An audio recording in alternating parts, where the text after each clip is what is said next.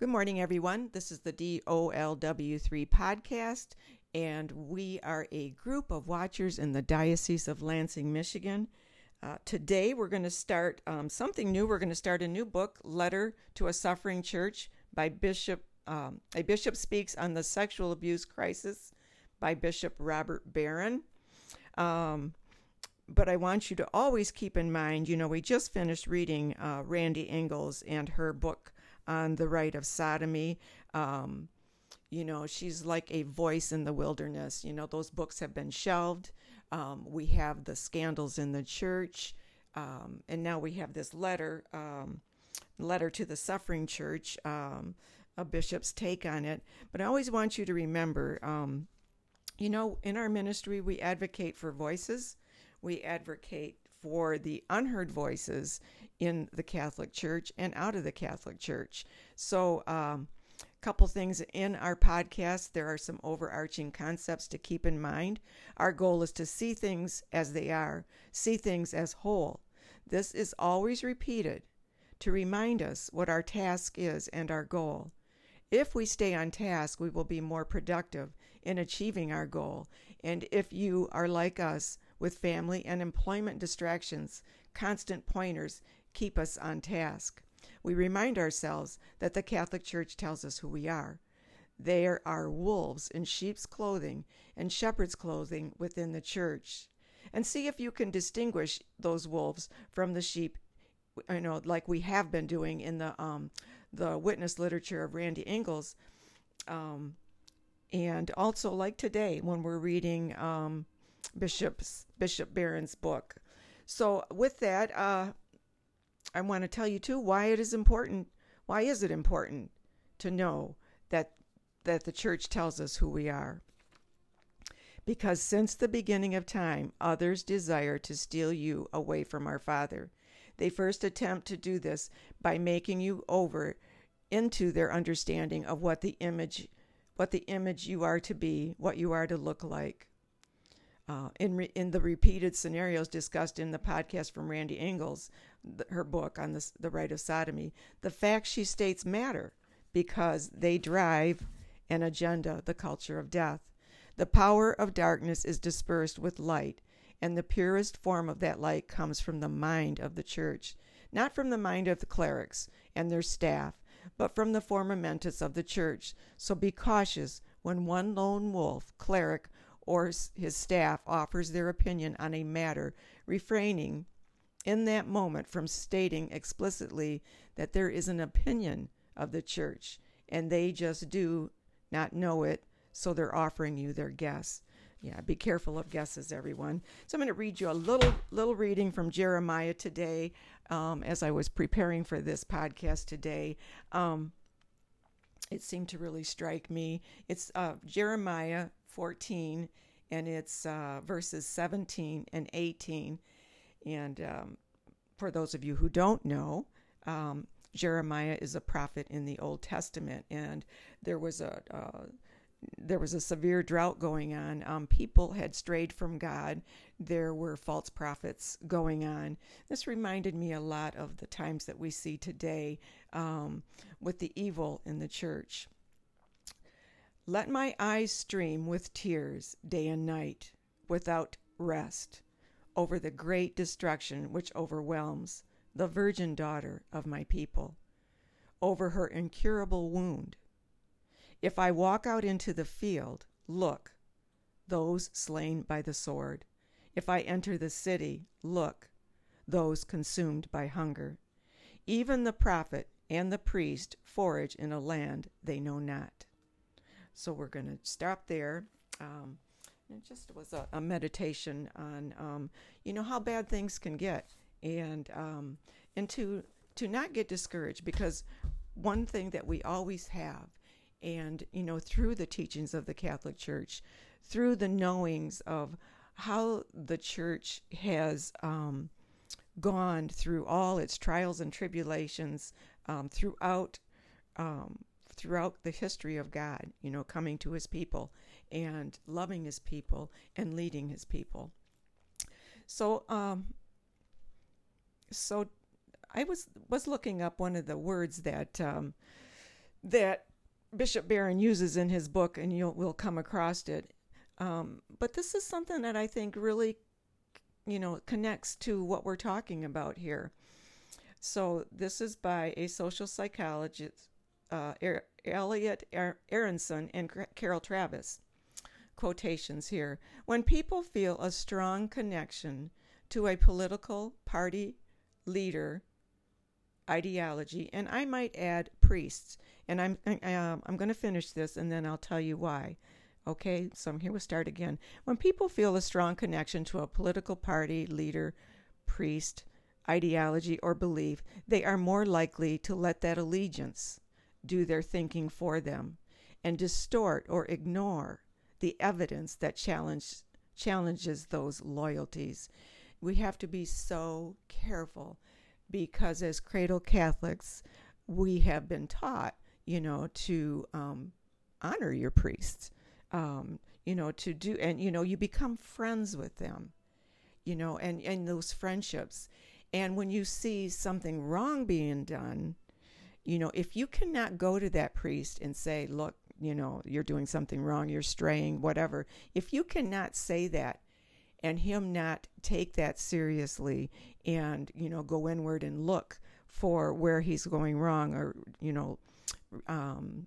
moving away from the gospel and the teachings of the church, get a problem there. And if you're afraid of losing that friendship because you're speaking that truth, or you're even afraid to speak that truth, you need to look inside, where your loyalties are.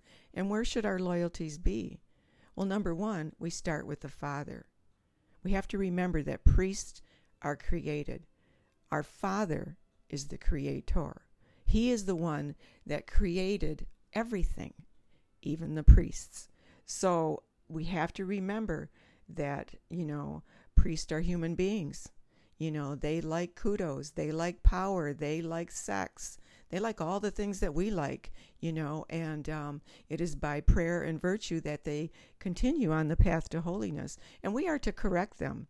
So that is the whole point of this ministry, is to correct the priest, not to put a sword through their heart or whatever, and to kill them off, but to love them, to have them look inside and see where they are going wrong, and go according to following Jesus. Okay, so I just thought that term, and you'll hear it in the book today. It's called cognitive dissonance, and I looked that up. I had read about it before, but I needed to refresh my memory. So here we go. Letter to a Suffering Church. A bishop speaks on the crisis of sexual abuse. Bishop Robert Barron. We're going to begin with the preface. This book is a cri de coeur, a cry from the heart. I am a lifelong Catholic, and I've been a priest for 33 years and a bishop for 4 years. I have dedicated my life to the church. The sexual abuse scandal has been for me, for millions of other Catholics, and especially for the victim survivors, lacerating. I have written this book for my fellow Catholics who feel understandably demoralized, scandalized, angry beyond words, and ready to quit. What I finally urge my brothers and sisters in the Catholic Church to do is to stay and fight, and to do so on behalf of themselves and their families, but especially on behalf of those who have suffered so grievously at the hands of wicked men. Of course, I am also happy if those outside the Church find some illumination in these chapters as well. I want to be clear about something at the outset. I am not speaking in the name of my brother bishops, or of the United States Conference of Catholic Bishops, or of the Vatican. I have no authority whatsoever to do so. I am speaking in my own name, as a Catholic, a priest, and a bishop. My prayer is that these reflections might encourage Catholics who are attempting to navigate today in very choppy waters. Chapter 1, The Devil's Masterpiece. We're on page 3. It has been a diabolical masterpiece. I am talking about the scandal that has gripped the Catholic Church for the past 30 years, and that continues to wreak havoc even today. When I was going through the seminary, it was fashionable to conceive of the devil as a symbol for the evil in the world, a sort of colorful literary device. But the storm of wickedness that has compromised the work of the church in every way and that has left countless lives in ruins is just too ingenious to have been the result of impersonal forces alone or merely human contrivance. It seems so thoroughly thought through, so comprehensively intentional. Certainly, in the ordinary run of history, bad things happen, but this scandal is just too exquisitely designed. It has corroded Catholic credibility so completely that the Church's work in evangelization, catechesis, preaching, outreach to the poor, recruitment of vocations, and education has been crippled. And more terribly, members of the Church, especially its most vulnerable, have been forced to live through a nightmare from which it seems impossible to wake. If the Church had a personal enemy, and indeed the devil is known as the enemy of the human race, it is hard to imagine that he could have come up with a better plan. In saying this, I am by no means implying that human beings bear no responsibility. Just the contrary. The devil works typically through suggestion, insinuation, temptation, and seduction. He is essentially powerless until he finds men and women who will cooperate with him. The best visual depiction of this dynamic is in the fresco by the early Renaissance painter Luca Signorelli, which can be found in the cathedral at Orvieto. It is a dramatic picture of the advent of the Antichrist. The central figure looking every inch the stereotypical Christ figure, is listening intently to the whispered suggestions of the devil, who presses in close to him. Only a careful examination reveals that what he looks like, the Antichrist's left arm, is in fact the arm of the devil, which has reached creepily through the Antichrist's vesture. Whose voice is it? Whose gesture is it? Both the man's and the devil's? So it goes, and so it has gone these past several decades as the dark power, through far too many willing cooperators, has done his work. Surveying the landscape of the church today brings to mind a dismal and arresting passage from the book of the prophet Jeremiah. Well, interesting that this says Jeremiah here, that we read that this morning.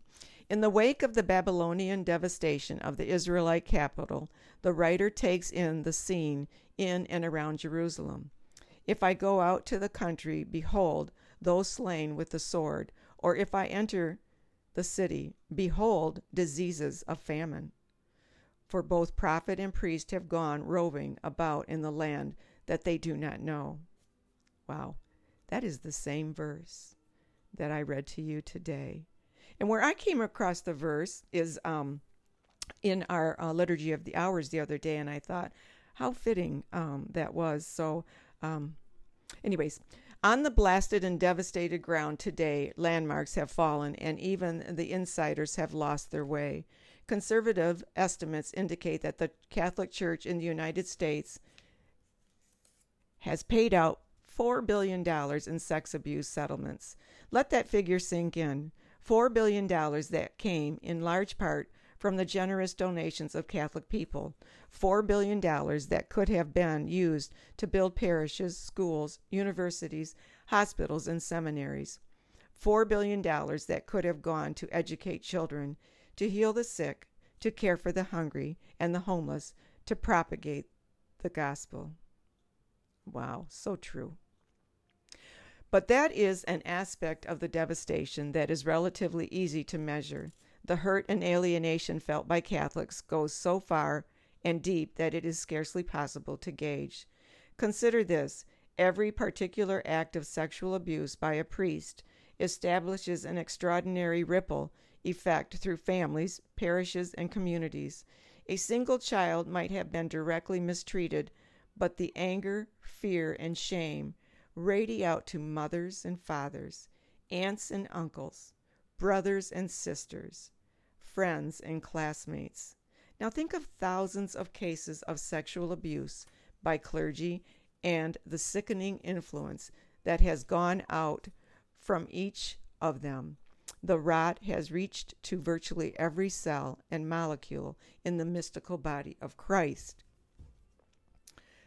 The priest perpetrated this abuse makes it, of course, particularly awful. In accordance with the sound Catholic theology, the faithful have long taken priests to be not merely ministers or preachers, but sacred figures conformed in a unique way to Christ through ordination. The Spanish word for priest catches this nicely: sacerdote, in parens, holy one. Father Raniero Cantalamessa, preacher to the papal household, has said that due to his unique identity, the smile of a priest is, for many Catholic people, the smile of God himself. A word of comfort from a priest is a word of comfort coming from the mouth of God. Tragically, the same logic obtains when priests become abusive. A child or teenager who was sexually assaulted by a priest felt violated by God, aggressed by the one he expected to be the source of greatest comfort and peace.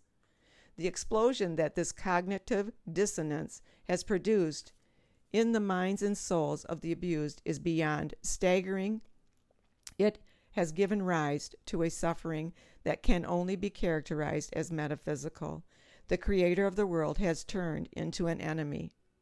In the summer of 2018, the Attorney General of Pennsylvania issued a report of the cases of sexual abuse of minors by clergy in the state over roughly the previous 70 years. The number of abusive priests was depressing enough, roughly 300 priests and 1,000 victims, but the details of the cases sickened the church, indeed the whole country. A group of priests in the Pittsburgh Diocese acted as a predatory ring, identifying potential candidates for abuse and passing information about them back and forth. They would take Polaroid photos of the children, in one case requesting a young man to take off his clothes and stand on the bed in the attitude of the crucified Christ, Jesus.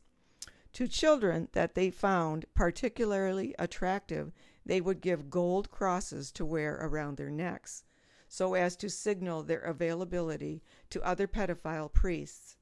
One priest raped a young girl in the hospital just after she had her tonsils removed. Another raped a girl, got her pregnant, and then arranged for the young woman to have an abortion. A Pittsburgh priest would give homeless boys drugs, money, and alcohol in exchange for sex. And while these crimes were being committed, the priests in question were typically removed from the parish or institution where the complaint originated, but then reassigned somewhere else in the diocese, free to abuse again. As it is now well established, this pattern of abuse, reassignment, and cover-up was repeated again and again across the Catholic world, fueling the massive frustration of the offended parties. In the same terrible summer of 2018, it was revealed that then Cardinal Theodore McCarrick, retired Archbishop of Washington, D.C., had been a sexual abuser throughout his clerical career. The case that broke open the story had to do with a young altar server from whom McCarrick, then a priest of the Archdiocese of New York, sexually abused in the sacristy of St. Patrick's Cathedral just before midnight mass, as the boy was vesting for the liturgy. But as more and more victims came forward, it became clear that the cardinal, in his various assignments as bishop and archbishop, preyed especially on seminarians, those young men over whom he had most complete control. His favorite tactic was to invite those he found attractive to a beach house that he kept in New Jersey, always careful to include one more student than the beds in the place could accommodate, forcing one of them to sleep with him. One of his victims recounts a particularly sickening story of McCarrick watching the young man change into his bathing suit and subsequently on the beach, slipping his hand under the seminarian's suit. If anyone wonders why these young men didn't object, run away, or punch the cardinal in the face, he has to recall that these victims wanted more than anything in the world to be priests, and that McCarrick was the one who had the absolute power to determine whether that dream would be realized or not. And he was, as far as they were concerned, the supreme religious authority in their lives. To whom would they complain? The apostolic nuncio? Even supposing they knew such a person existed, they probably would have feared reaching out to him, presuming he either wouldn't believe them or would chastise them for bringing such a charge. In a word, it was a situation not unlike that involving young actors and actresses and their abusive studio bosses. The enormous power differential allowed the aggressor to get what he wanted and keep the victims quiet. Just as bishop after bishop around the country quietly reshuffled abusive clergy from parish to parish, so it seems numerous bishops and archbishops and cardinals, both in the country and in the Vatican, knew all about McCarrick's outrageous behavior and did nothing in response to it. Or rather worse, they continued to advance him with the ecclesiastical ladder from auxiliary bishop to bishop of a diocese to archbishop, and then finally to cardinal. Even after he resigned from his post in Washington, D.C., immediately upon returning 75, apparently at the urging of Pope Benedict the 16th, McCarrick continued to be a roving ambassador for the church and a kingmaker in the American hierarchy, again, while everyone knew about his disturbing and abusive tendencies. The average Catholic in America could certainly be forgiven for thinking that something like a conspiracy of silence and a deep corruption obtained within the institutional life of the church. We're going to quit here on page 12. We'll start in the middle of the page next time. But I wanted to go back to what was said on page 10. I'm going to reread that to you. Let's see. Okay, this is the part. McCarrick watching the young man change into his bathing suit and subsequently on the beach, slipping his hand under this seminarian's suit. If anyone wonders why these young men didn't object, run away, or punch the cardinal in the face, he has to recall that these victims wanted, more than anything in the world, to be priests, and that McCarrick was one who had the absolute power to determine whether that dream would be realized or not. So now I'd like to draw your attention during that time when all these things were going on. And in the seminaries, the homosexual network was thriving. And we have Pittsburgh as a clear case, but it's definitely in other seminaries as well. But what about those priests in Carmel? And as Catholics, we love and we pray for our priests. We pray for all our priests, for the good, bad, and the ugly. We pray for all of them. We pray for their souls.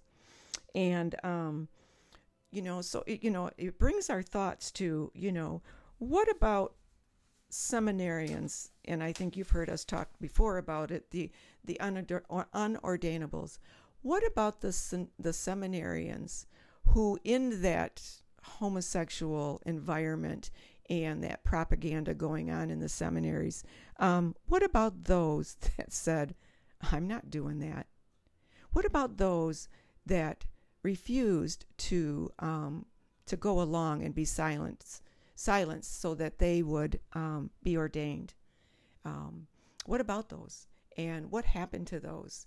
And so we have some questions here for you today to think about. It is dark inside the wolf. Pastor, do you agree with what Bishop Barron says on page 10? And that is what we just read. Do you know men who want to be priests so bad they would do anything or omit anything to get ordained? Do you know men who want to be priests so bad that they would destroy Catholic community to get ordained or stay ordained? Do you know men who want to be priests so bad they would destroy Catholic doctrine to get ordained or stay ordained? Like Bishop Barron, Father, would you alert the laity of such dangerous conditions within the church in imitation of the good pastor who confronted evil? The absent companion, the unordained, the unordaiнаbles. Father, do you have knowledge of men who were not ordained because they refused to do wrong and were not ordained because of that act? Father, will you join me and others in prayer for your absent companions who were not ordained and remain unordained because they would not agree to be silent, would not agree to shut up about what they have seen and experienced in church, in seminary? As a pastor, will you agree to pray for these priests who were sent by our Father for ordination and were not received to be ordained for earthly liturgy, and will for the first time participate in the heavenly liturgy as priests, will celebrate their first liturgy in heaven? Do you think about these unordained men as your superiors, that some have guardian angels that are assigned only to bishops and archbishops, that the fullness of this reality will blossom in heaven? It will not remain hidden forever. As pastor, have you committed the sin of omerta, sins against truth and justice, by remaining a silent bystander to conditions that exist in church governance that are contrary to the gospel? Good Catholics all have given something, but some have given all. Your absent companion priest reminds you, it is dark inside the wolf. Okay, we're going to end here with a prayer in the name of the Father, the Son, and the Holy Spirit. Our Father, who art in heaven, hallowed be thy name. Thy kingdom come, thy will be done, on earth as it is in heaven. Give us this day our daily bread, and forgive us our trespasses, as we forgive those who trespass against us. And lead us not into temptation, but deliver us from evil. Amen. Hail Mary, full of grace, the Lord is with thee. Blessed art thou among women, and blessed is the fruit of thy womb, Jesus. Holy Mary, Mother of God, pray for us sinners now and at the hour of our death. Amen. Glory be to the Father, and to the Son, and to the Holy Spirit, as it was in the beginning, is now, and will be forever. Amen. Goodbye until next time.